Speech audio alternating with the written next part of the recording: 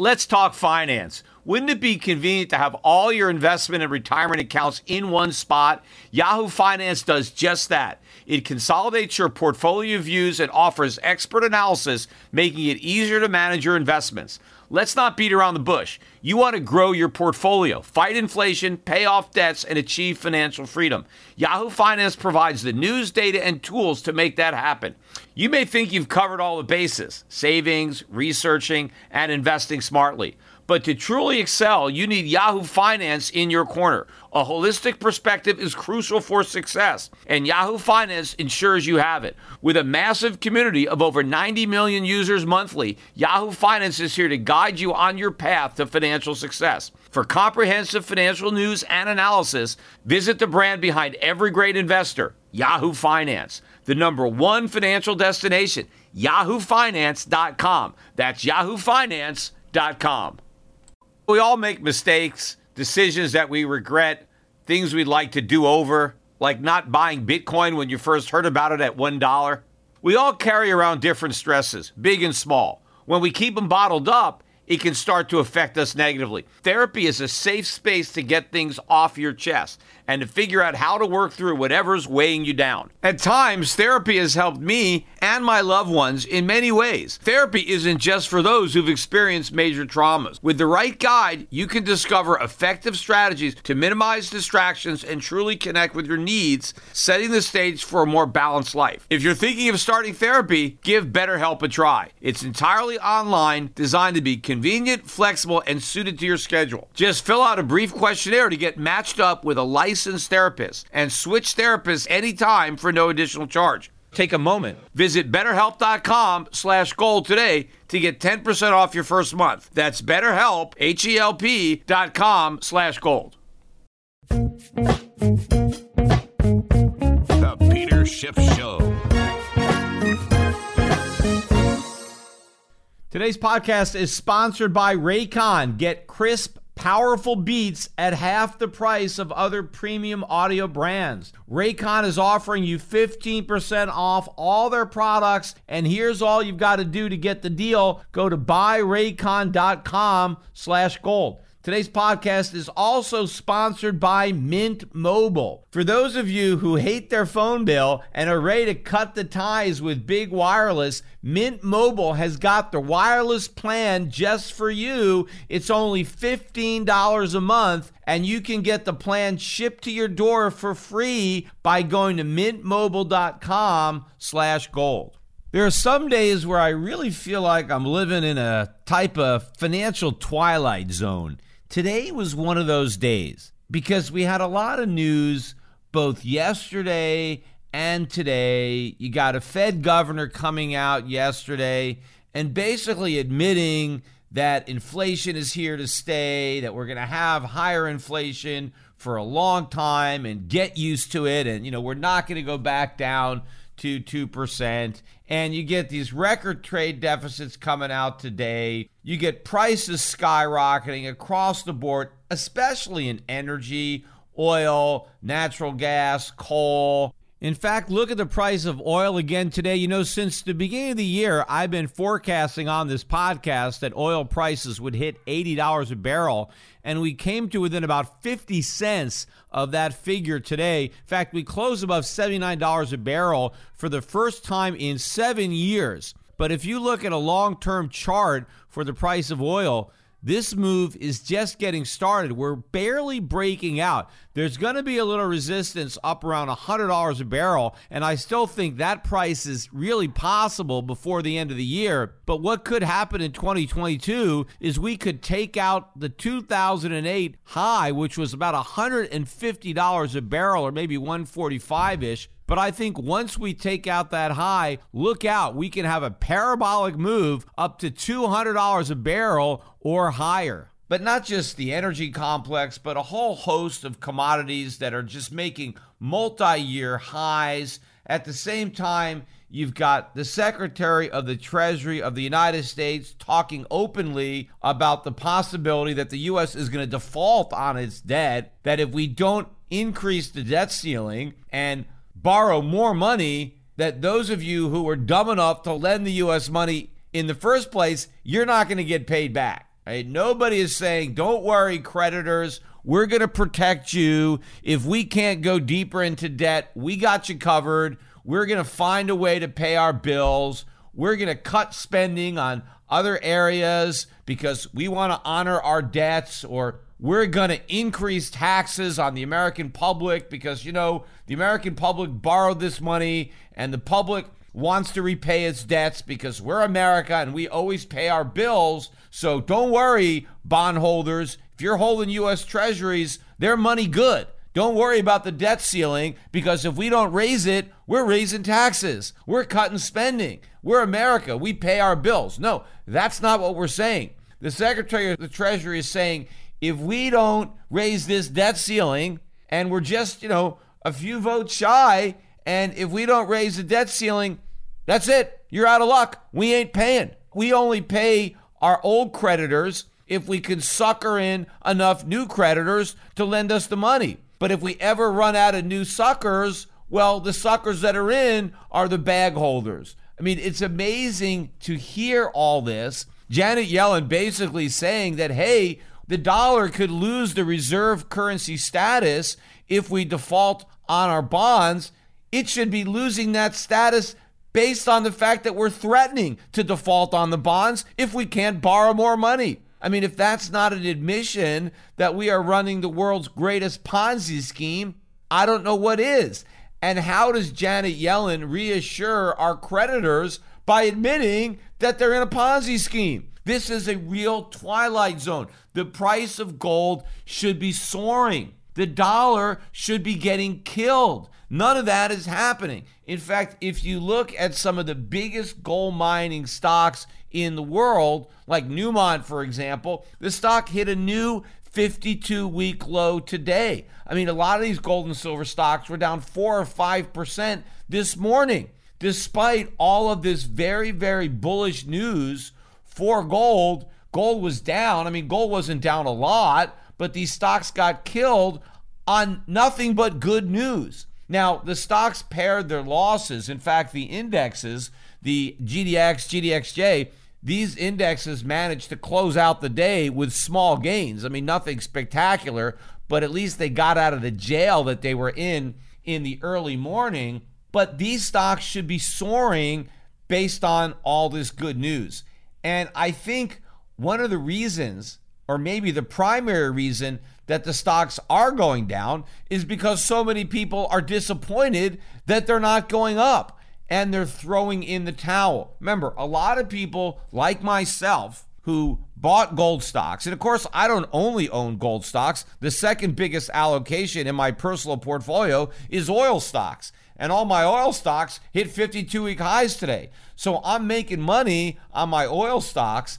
I should be making even more money on my gold stocks, but I'm not. And I think a lot of other people are very frustrated because they were right and they're not getting paid. Meaning that the people who were loading up on gold stocks a few years ago were doing it because they expected a lot of inflation. In fact, when COVID started, you go back to my podcast that I was doing in March of 2020, when oil prices went negative and everybody was talking about how COVID was deflationary. I said the exact opposite. I said, no, COVID is an inflationary event. I explained that the people who were focusing on the temporary reduction in demand because everybody was hunkered down in quarantine, I said they had to focus on the supply problems that were going to result from fewer people working.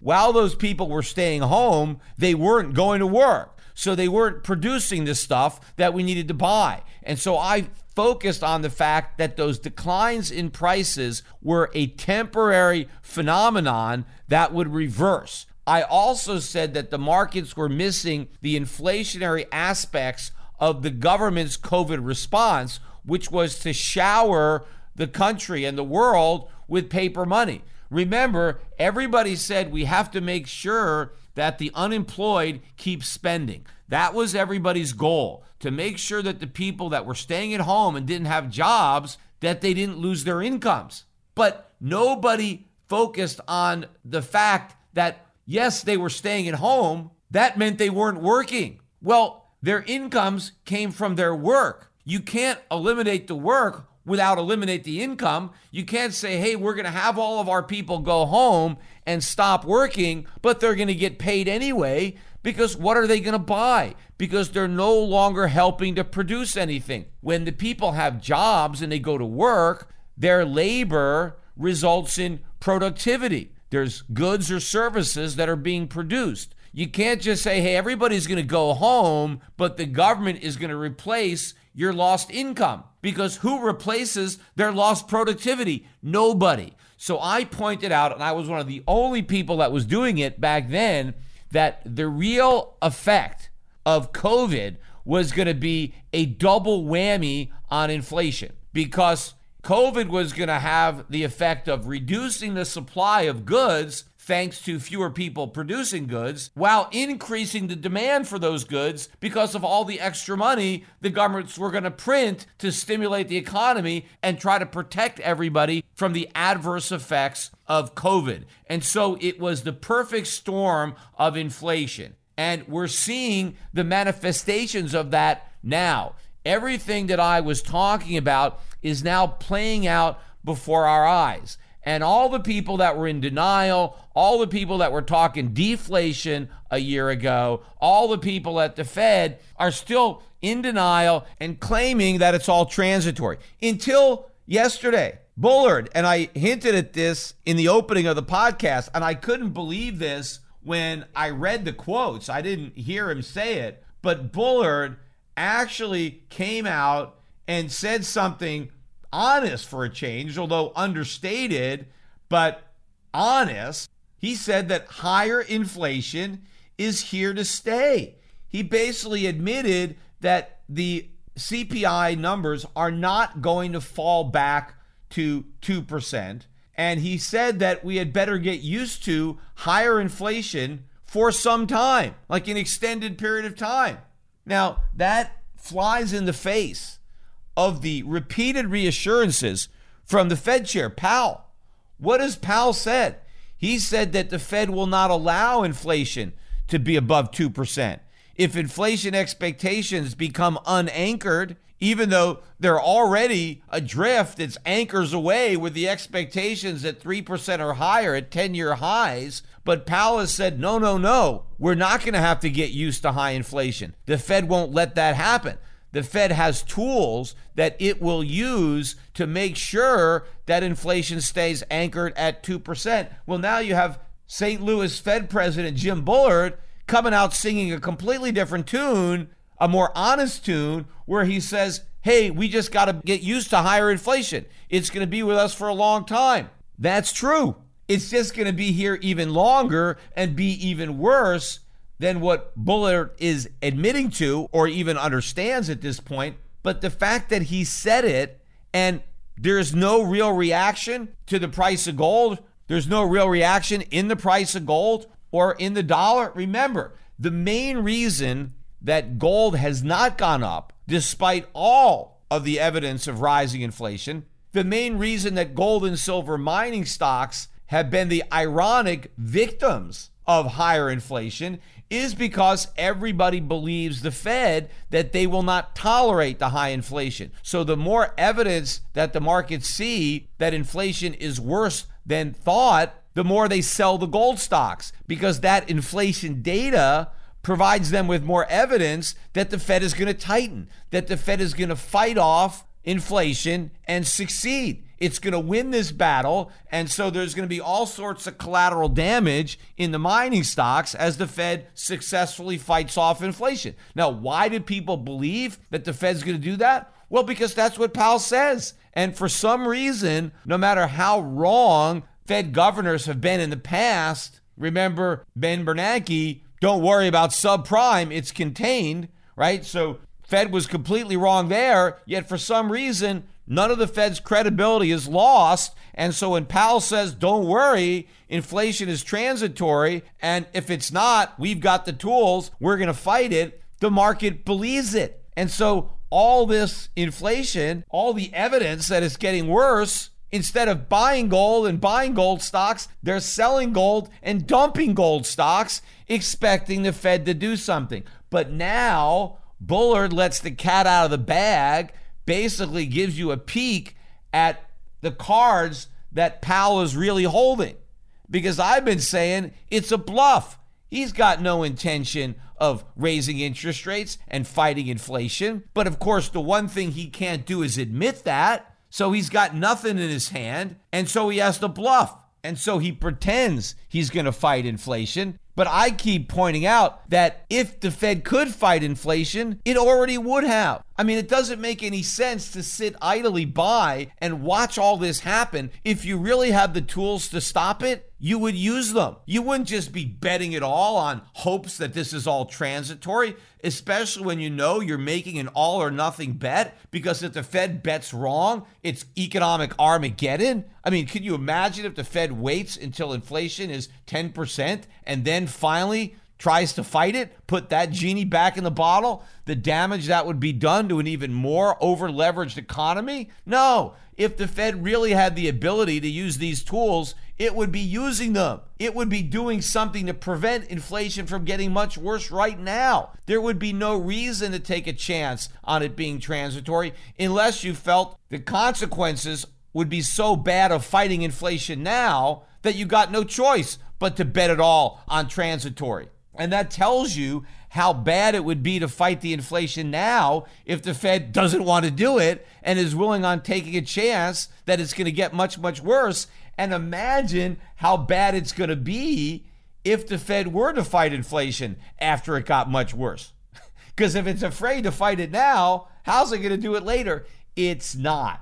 After years of fine print contracts and getting ripped off by big wireless providers, if you've learned anything, it's that there's always a catch. So when I first heard that Mint Mobile offers premium wireless service starting at just $15 a month, I thought, hey, what's the catch? But after speaking with them and learning about their service, it all made sense. There isn't a catch. Mint Mobile's secret sauce is that they're the first company to sell wireless service online only. And by cutting out the retail stores, there's no crazy overhead cost to get passed on to you in the form of all those mystery fees. Instead, Mint Mobile passes on the sweet savings directly to you. In fact, when it came time to get a cell phone for our 8-year-old son, Mint Mobile's plan definitely fit the bill. For people looking for extra savings, Mint Mobile offers premium wireless for just $15 a month. All plans come with an unlimited talk and text plus high-speed data delivered on the nation's largest 5G network. Use your own phone with any Mint Mobile plan and keep your same phone number along with all your existing contacts. And if you're not 100% satisfied, Mint Mobile has you covered with their 7-day money-back guarantee. So switch to Mint Mobile and get premium Wi-Fi services starting at just $15 a month. So to get your new wireless plan and pay just $15 a month,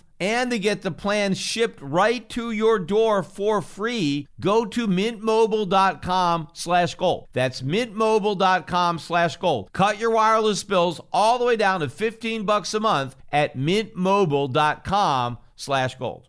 In fact, even former President Donald Trump was out there warning about inflation. He was calling it scary, and he said that he expects inflation to soon ravage the country. And of course, he ought to know because Donald Trump played a role in helping the Fed create all the inflation that Trump now expects to ravage the country. Because when Trump was president, he was egging Powell on. He was demanding, he was pounding the table for more money printing. He actually wanted negative interest rates. He thought 0% was too high. He wanted the Fed to flood the country with money. He was pounding the table, more QE, bigger QE, negative interest rates. And now he's warning the country about rising prices. Well, what does he think causes prices to go up in the first place? It's the very monetary policy that he was advocating. In fact, as president, he helped run up the deficits by both cutting taxes and increasing government spending on both welfare and warfare, and then demanding that the Fed monetized the resulting increases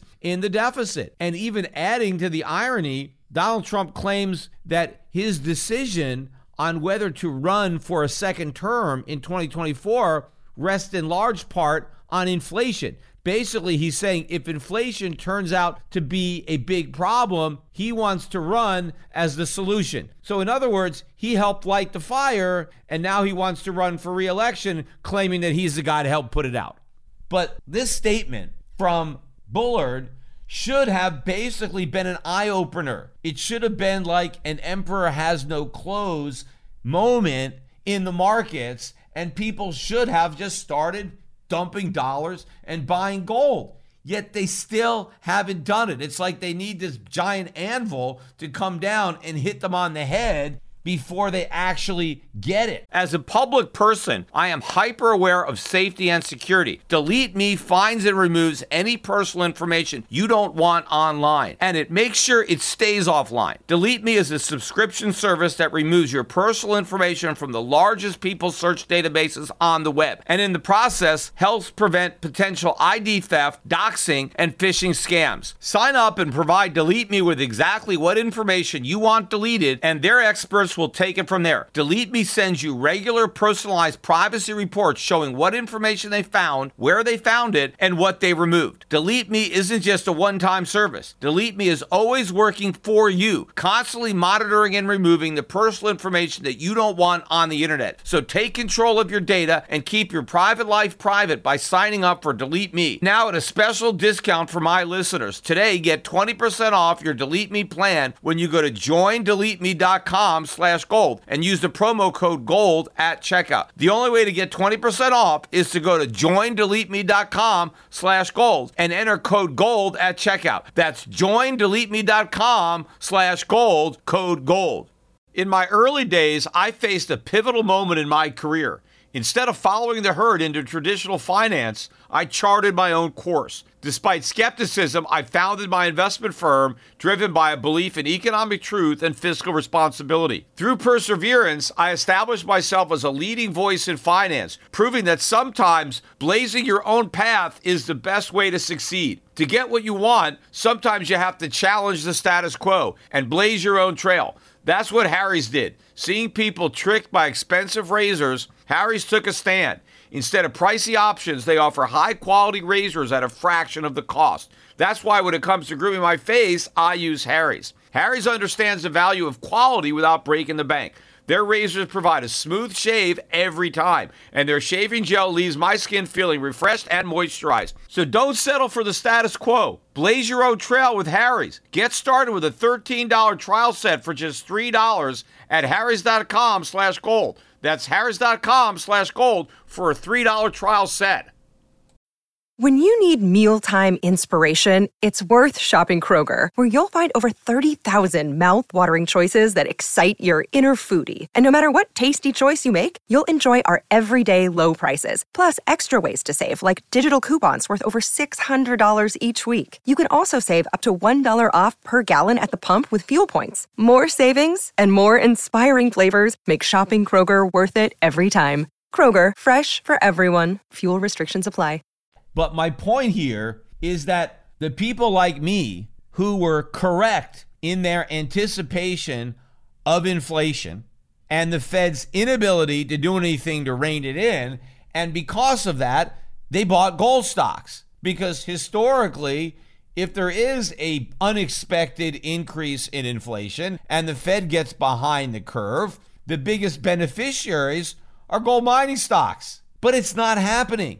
Everything that we thought was going to happen in the economy, with inflation, with the deficits, it's all happening, but we're not getting paid. And, you know, I talk a lot on this podcast about buy the rumor, sell the fact. Well, normally, when you buy the rumor and you're correct and you get around to selling the fact, you get a profit. You sell it into a higher price. But here you have a situation where people bought the rumors of inflation, and now they're going to sell the news, the fact that there is inflation and that they were right, but they're losing on their gold stocks. The gold stocks are lower than they were when they bought them anticipating inflation, and that's another reason that people are selling, because they expected to make money on these gold stocks with higher inflation, and now we have higher inflation and they're losing money on their gold stocks, so they're throwing in the towel. Get out. And I'm hearing a lot of people talking about the fact that, see, this proves that gold is irrelevant,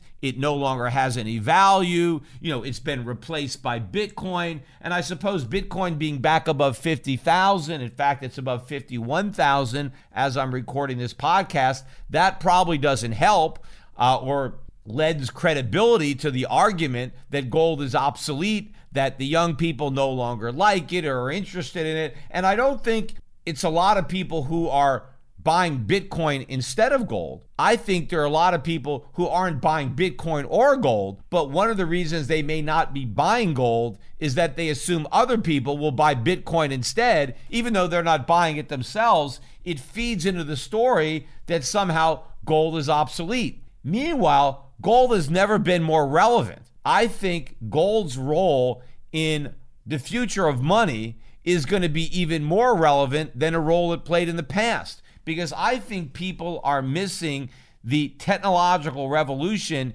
and what it really means to gold. Because if you marry gold with the digital revolution, even if you want to include the blockchain in that, gold today is better suited to function as money for the world, not just for an individual country, but gold is more suited to serve as money than ever before. Marrying gold with technology and the internet, blockchain, whatever you want, makes gold more fungible, makes it more divisible, makes it easier to transact in than it has in the past. But the most important thing is you don't lose the underlying fundamental value of the metal itself that gives it the value necessary to qualify as money, to be a store of value, and to also have the ability to function as a unit of account and as a medium of exchange in a way that cryptocurrencies like Bitcoin never will. So I think it's ironic that as gold is probably more relevant than ever and more needed than ever to bring stability into the monetary chaos that defines the world right now, people don't see it.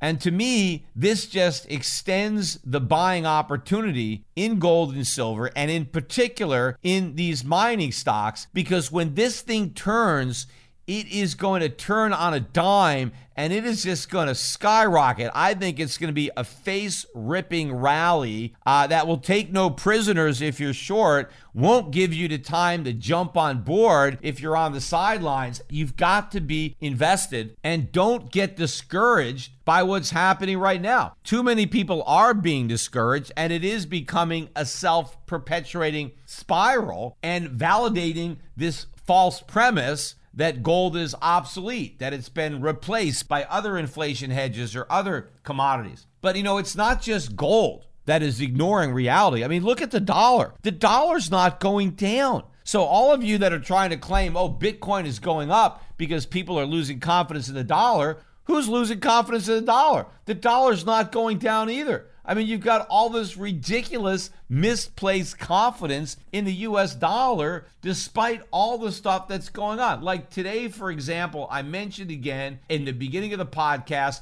the record trade deficit. We got this morning the trade deficit for August. The July deficit was $70.1 billion, which actually got revised up. So it was $70.3 billion, so higher than originally reported. The consensus was for $70.7 billion. We blew that out of the water. The actual deficit came out at $73.3 billion. That is the single largest monthly trade deficit in the history of the United States. Now, this is not the trade deficit just in goods. This is the unified deficit, which includes goods and services. And this is the worst it's ever been. Of course, this record's not going to stand very long. We'll probably break it in September and maybe break it again in November or December and then continuously shatter the record in 2022. This is terrible news for the US dollar, right? This means that America is exporting record numbers of dollars and the world doesn't need them. So why isn't the dollar falling? I mean, you can say, well, we've been having these terrible trade deficits for years and years, and so the dollar hasn't fallen, and so why should it fall now? Well, once upon a time, bad trade deficits killed the dollar. we're back in October again, and even though the markets are hanging in there, though we've had some pretty decent volatility in the market so far in October, so we'll see how this plays out. I still think the NASDAQ is on pretty shaky ground right now, but one of the major catalysts for the 1987 October stock market crash was the then record trade deficit that we had in September, I think, or October of 1987. I mean, that trade deficit was tiny compared to what we got now, but at the time, it was pretty scary when people had a more rational understanding of economics, and the record trade deficits were both pushing down the dollar and bond market. So interest rates were rising as America's creditors were dumping dollars because of these record trade deficits. And that really was the catalyst for the stock market crash. Right now, there is no real effect. I mean, the bond market was down today and interest rates were up. But if you look at where the yields are, I mean, we're still barely at 2.1% on the 30-year bond. The 10-year is 1.53. I mean, these are nothing compared to where we should be in normal times, let alone times like this where we're running these record trade deficits.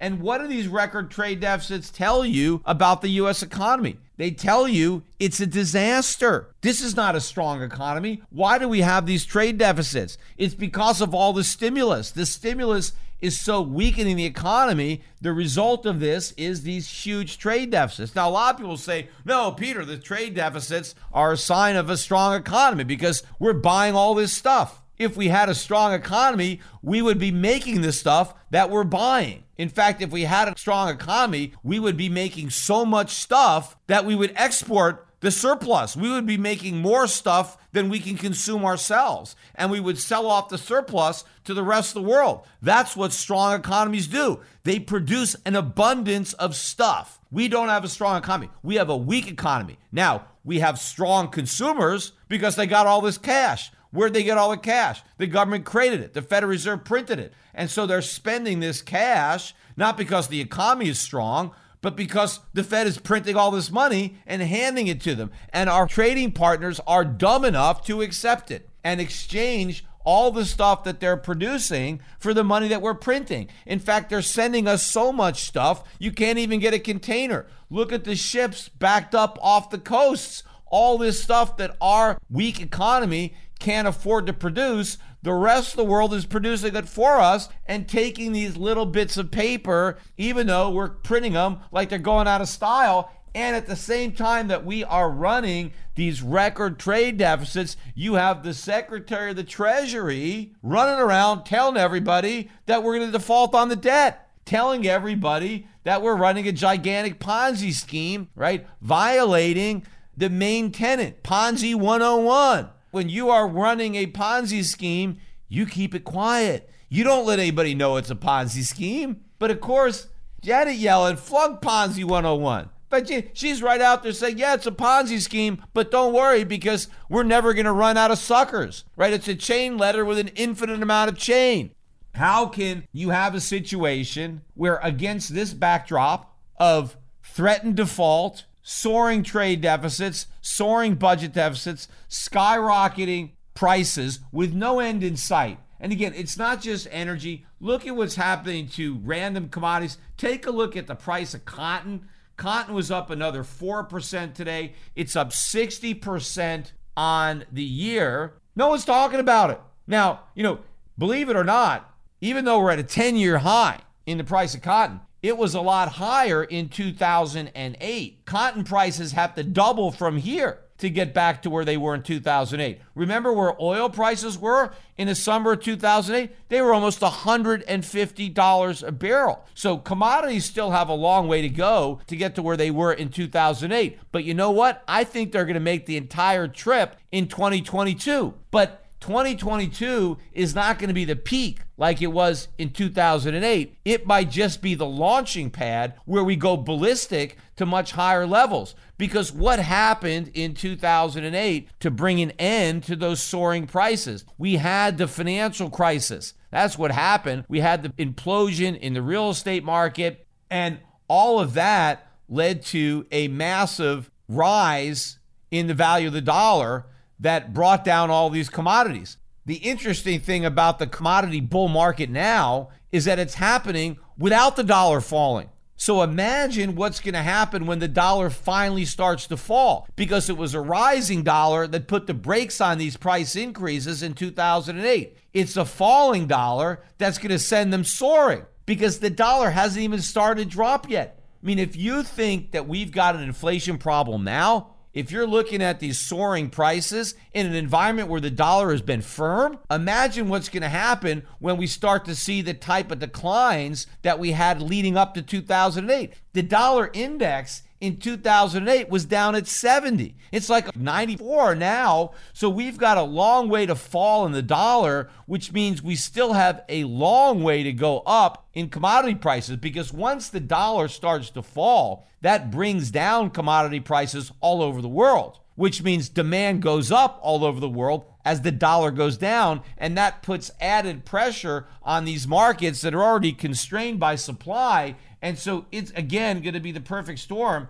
So prices are going to go much, much higher. And what does that mean for the U.S. economy? That's even worse, because our trade deficits are going to go up, because the cost of our imports are going to go up, and the cost of importing our imports are going to go up because of the shipping cost. And here's the ultimate of ironies. Pretty soon, the Fed is going to look at rising prices as a reason not only not to taper, but to expand quantitative easing. They're going to start to look at big increases in consumer prices, particularly energy, and they're going to view that as a tax hike, as contractionary policy, which they're going to look to offset with easy money policy. That's what's coming. And in fact, for all this talk about the taper, it seems very unlikely that Powell is going to be able to do it.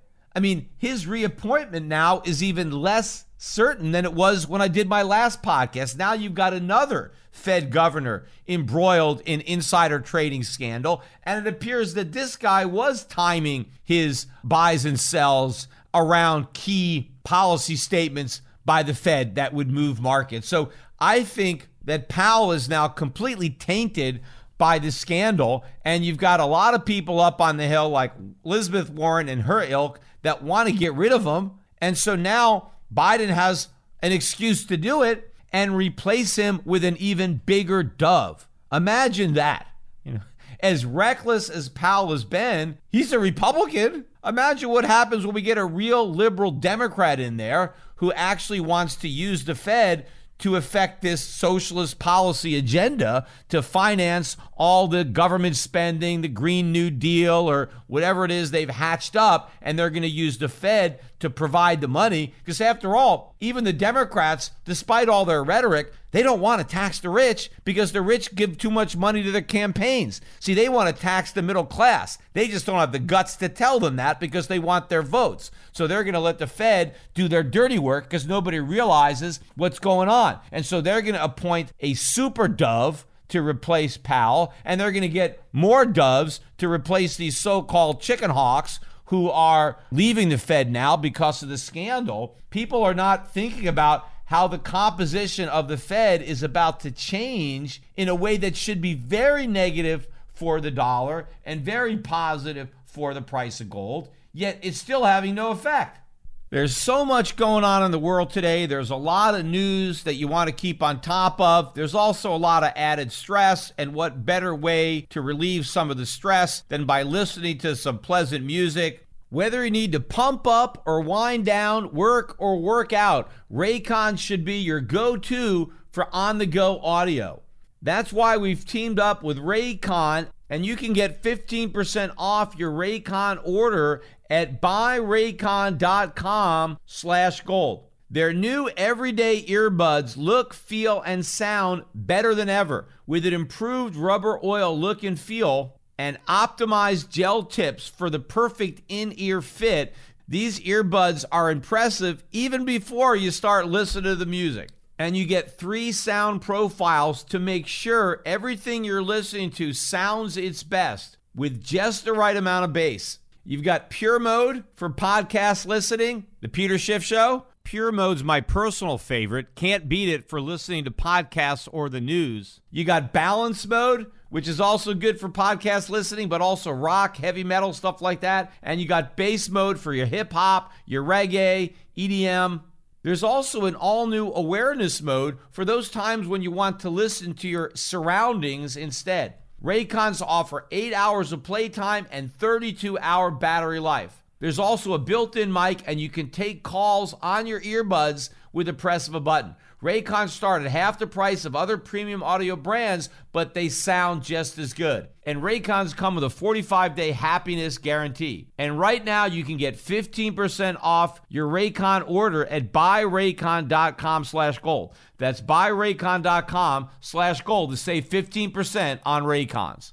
And, I forgot to mention, too, not only is Janet Yellen going around scaring all of our creditors about how we're going to default and not pay them back if we can't go deeper into debt. But I forgot to mention, too, on the podcast where I went over her congressional testimony that she had with that joint appearance with Jerome Powell, she is now on record as officially being in favor of removing the debt ceiling entirely through legislation, saying we don't want a debt ceiling, right? The sky's the limit. We want the U.S. government to borrow any amount of money. Just whatever we need to spend, we want to be able to borrow it. We don't want to have some kind of pesky ceiling standing in the way of all this debt. That, too, should be sending chills throughout the market. As if people were actually dumb enough to take some comfort in the fact that there was a debt ceiling. But in the past, I would say that some of the deals to slow the growth of spending and to rein in the debts were forged in the fires of a debt ceiling showdown. And of course, every time they went through this charade, I always said that, look, it's not going to work. Nothing is going to happen. None of these goals are going to get met. All of the agreements they make today, future Congresses will not be bound by them. They will unravel them. But one thing is probably sure, that because of all these agreements and all this congressional wrangling and grandstanding, I'm sure that the deficits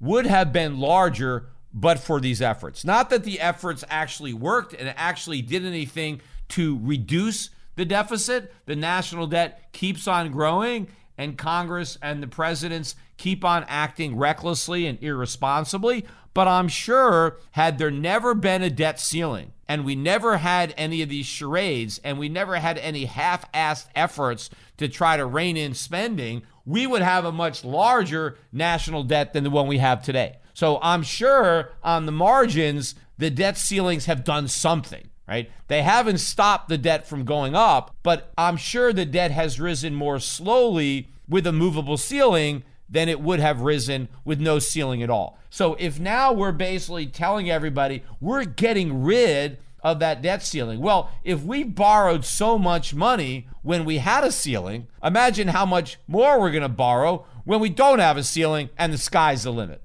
I want to switch gears, though, and talk a little bit about the vaccine mandates, because I've been getting a lot of emails and people want me to weigh in my opinion on what I think about, the vaccines and the requirements that people get vaccinated, get the booster shots. And what I don't really want to talk about on this podcast is whether or not I think the vaccines are efficacious, or whether or not I think that they work, or that they work in all circumstances.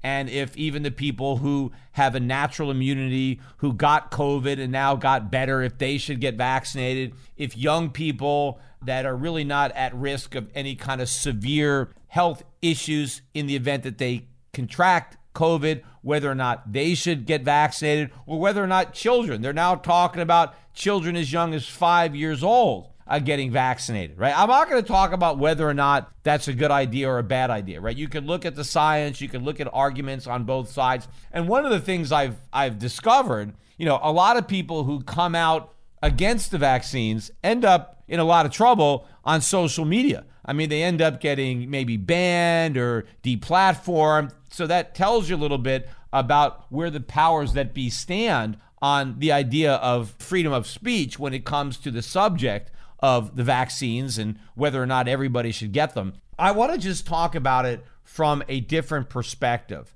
and that is the perspective of individual liberty and freedom, and specifically for the United States, the role of the federal government and the limited powers that the federal government has relative to the states. But first of all, just on an individual liberty basis, right? If you just take it for granted, right, assume for the sake of argument that the vaccines are great, that everybody should have a vaccine, no matter who you are, no matter your age, whether you've gotten COVID and gotten better or not. Let's just say that the data shows that everybody would be better off if everybody got vaccinated. Let's just say, for the sake of argument, that that's the case. Maybe it is, maybe it's not, but let's just assume it is. Even if that is the case, I am opposed, and every American should be opposed to the U.S. government mandating a vaccine or requiring a vaccine passport or putting all sorts of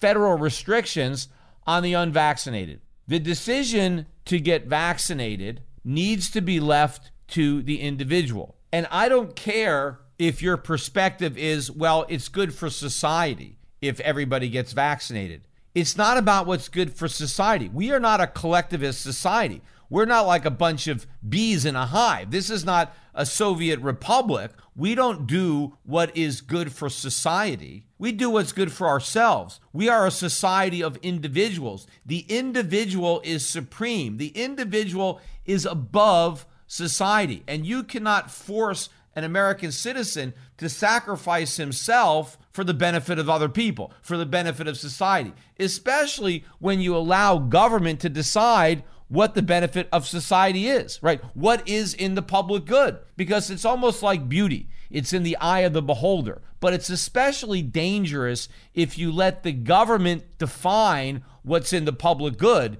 and then everybody has to sacrifice their own individual liberty for the public good as defined by government. Because governments have a history, especially corrupt governments and despotic governments, and of course all governments, as they have more power, tend to become more corrupt, and as they have absolute power, well, they become corrupt absolutely, to quote Lord Acton. But one way to give a government more power is to allow that government to define the public good and then force everybody to subjugate their own liberties to that definition of the public good.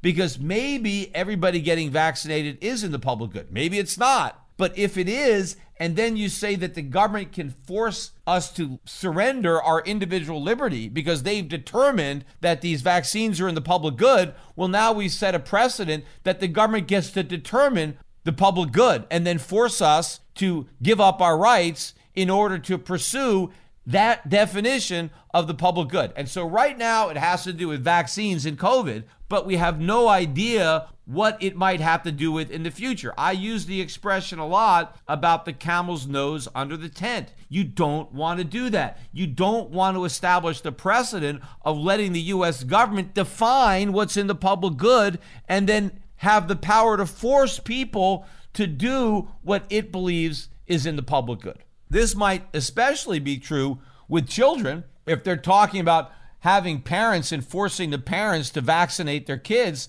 on the basis that it's good for society. I mean, what if they say, hey, you can't homeschool your kids anymore either, because that's not good for society. We think it's good for society if all the kids go to public schools and are socialized and indoctrinated, whatever. We think it's bad for society if some kids are stuck at home with their parents, and so we're going to take away that choice. For the good of society, for the good of the public, you can't just choose to homeschool your kids. For the good of society, you need to send your kids to public school. I mean, it's the same principle. So we cannot allow the government to mandate vaccines. Certainly not the federal government, right? Now, I would have a little bit of a different opinion, at least with the legality of local governments, but I would say that the mandates could not be on the individual itself. The mandates would have to be that vaccines be required in public places where the health of the public is a concern, and a government wants to say, well, you want to enter a public building, let's say a public library. I'm not sure that anybody even goes to libraries anymore, so maybe that's not a good example.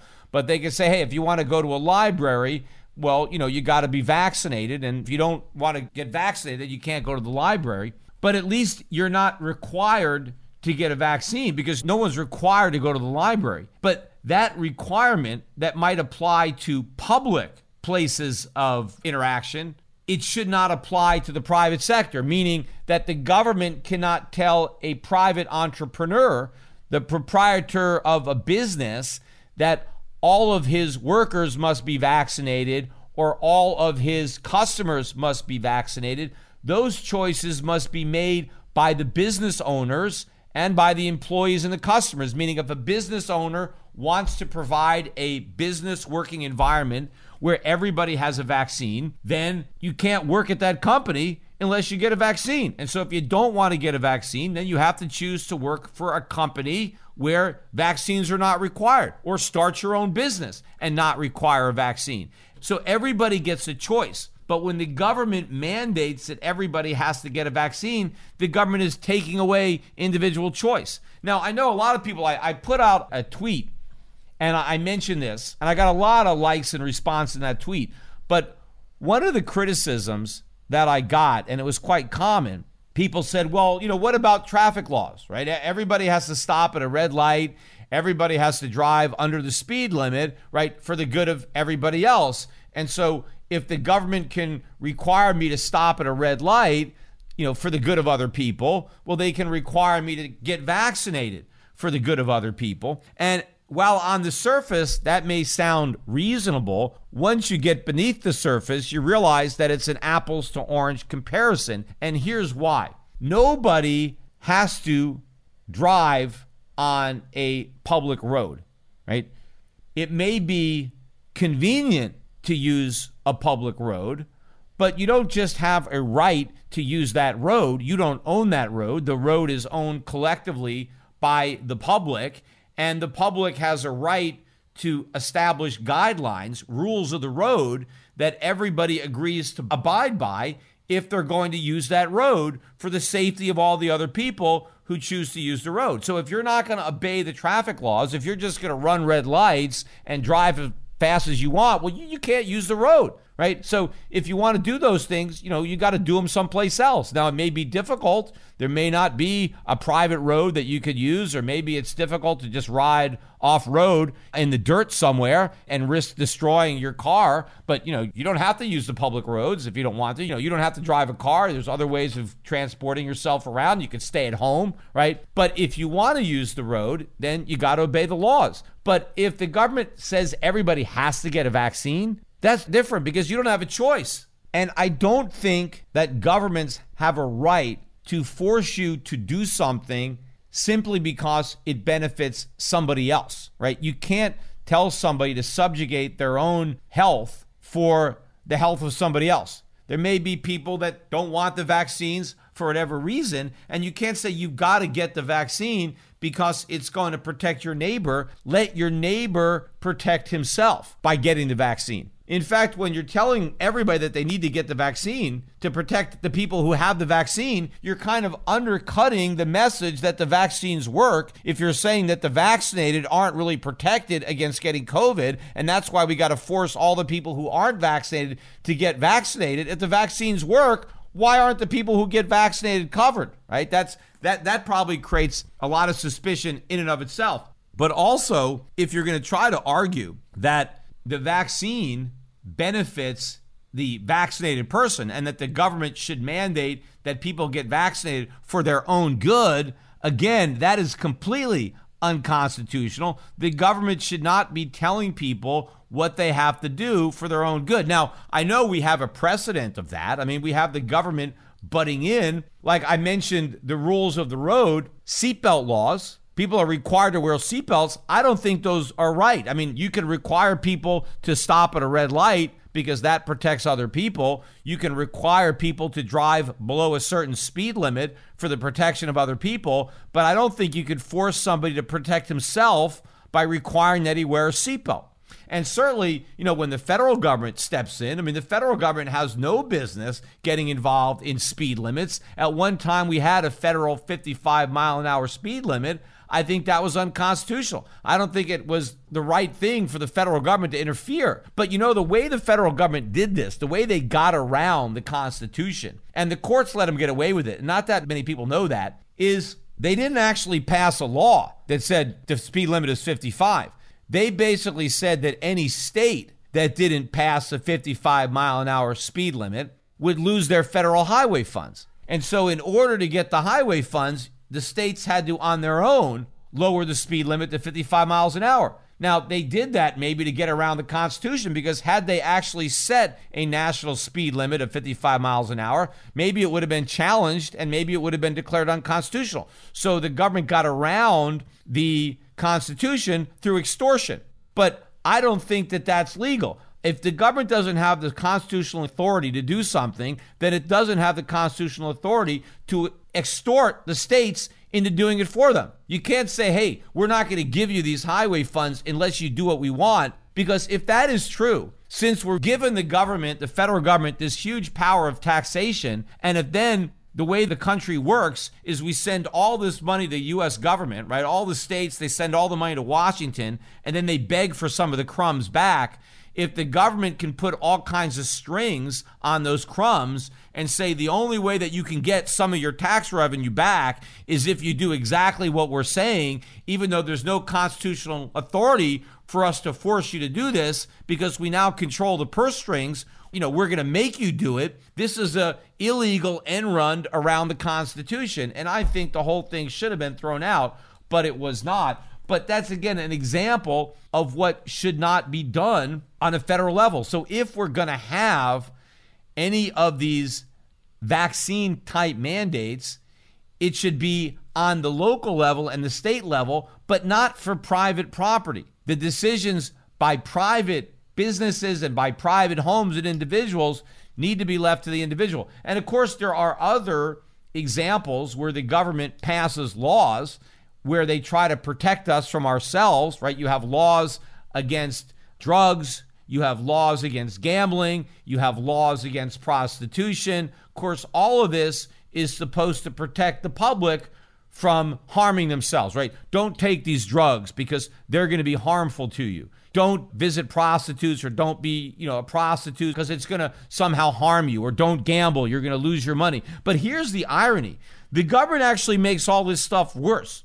Take gambling, right? Most states outlaw gambling, but then they run their own state lotteries. The reality is no private lottery company or any other casino would give you odds as bad as a state-run lottery. I mean, the vigorish that the state takes, right? The amount of money that they keep on every lottery is huge. If there was a free market in gambling in the states, no casino operator, no lottery operator would ever get away with ripping off its customers to that degree. But what happens is the government, based on the pretense that it's going to protect us from gambling, right? They outlaw all competition, and now they come in as the only source of legal gambling, and then they rip everybody off. So people end up losing more money gambling than they would have lost had it been legal. Same thing backfires when it comes to drugs. The government says, okay, we're going to protect you. We're going to make drugs illegal. Well, you know what? If drugs were legal, they'd be a lot healthier. They wouldn't be laced with all kinds of impurities. You wouldn't be buying them on the street from some criminal, taking your chances on what the hell you're ingesting, right? You would have high quality drugs if you could buy them legally. And so the drugs are far more dangerous because the government made them illegal. They're far more unhealthy. And of course, by making them illegal, you create this huge profit opportunity. You have this whole underground economy. You have all these pushers that are trying to get people addicted to drugs so they can make a huge profit off of them. And then, of course, you get all this crime that wouldn't even exist if the drugs were legal. We wouldn't have all this crime because there'd be laws. And if drugs were legal, something like heroin would cost a lot less. And so heroin addicts, I think there'd be fewer heroin addicts if it were legal, actually, than there are right now. But those heroin addicts wouldn't be as big a problem for society. They wouldn't be stealing so much. I mean, I don't know, like 90% of the thefts, I think, in this country or something like that are committed by drug addicts who are stealing money so they can afford the high price of illegal drugs. And so people that don't even use drugs are victimized by drugs because they get their stuff stolen. But if the drugs were legal and the price was a lot lower, then the drug addicts wouldn't have to steal your money to afford the drugs. And of course, if the drugs were legal, they would be a lot safer, so they wouldn't have as many overdoses. The addicts wouldn't have as big a problem, right? So the government makes that worse. Same thing with prostitution. I mean, think of how much safer and how much less of a blight on society prostitution would be if it were legal. You think if there was legal prostitution, they'd be walking the streets? No. I mean, it would be so easy for people to hire prostitutes if it was legal. It could be a lot more discreet. You wouldn't have the women on the streets. And, one thing that making prostitution legal would eliminate would be the pimps. Where are all the women's lib advocates out there? Why aren't they arguing for decriminalizing prostitution to free up the women from having to deal with these pimps? Why do people have pimps? Well, because prostitution is illegal, and sometimes the Johns won't pay. And if the Johns don't want to pay, it's not like the prostitute can take them to court and like, hey, we had a deal and I rendered these services and you didn't pay, because that contract is illegal. You can't force somebody in court to pay you for sex. That's why you got a pimp to beat the crap out of the guy to make sure he pays. But of course, the pimps don't work for free. The women end up paying the pimps a lot of money. A lot of times the pimps end up abusing the women. You eliminate all the pimps if you eliminate all these laws against prostitution. But again, it should be up to the individual. If a man wants to hire a prostitute, that's his business. If a woman wants to become a prostitute, that's her right to do that. It's not up to society to make that judgment call and decide, hey, this is wrong and we're going to outlaw it. Especially when you outlaw it, it doesn't go away. It's still there. It just becomes an even bigger problem.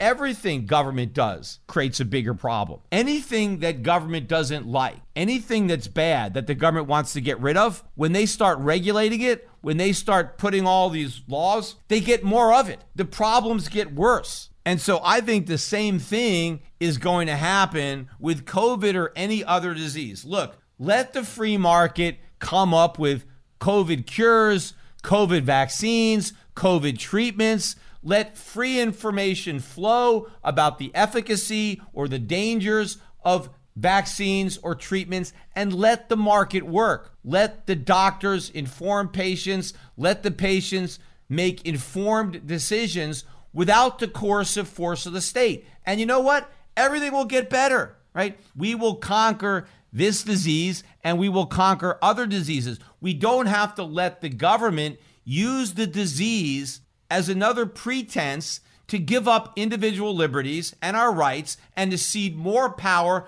to an abusive and oppressive government, because that's what's going on. And it's going to continue until people stand up for their rights and are willing to stand up for the principles of individual liberty and freedom, to stand up for the Constitution, and to demand that our elected representatives respect the constitutional republic to which they were elected to serve, and the judges enforce the Constitution that they took an oath to uphold.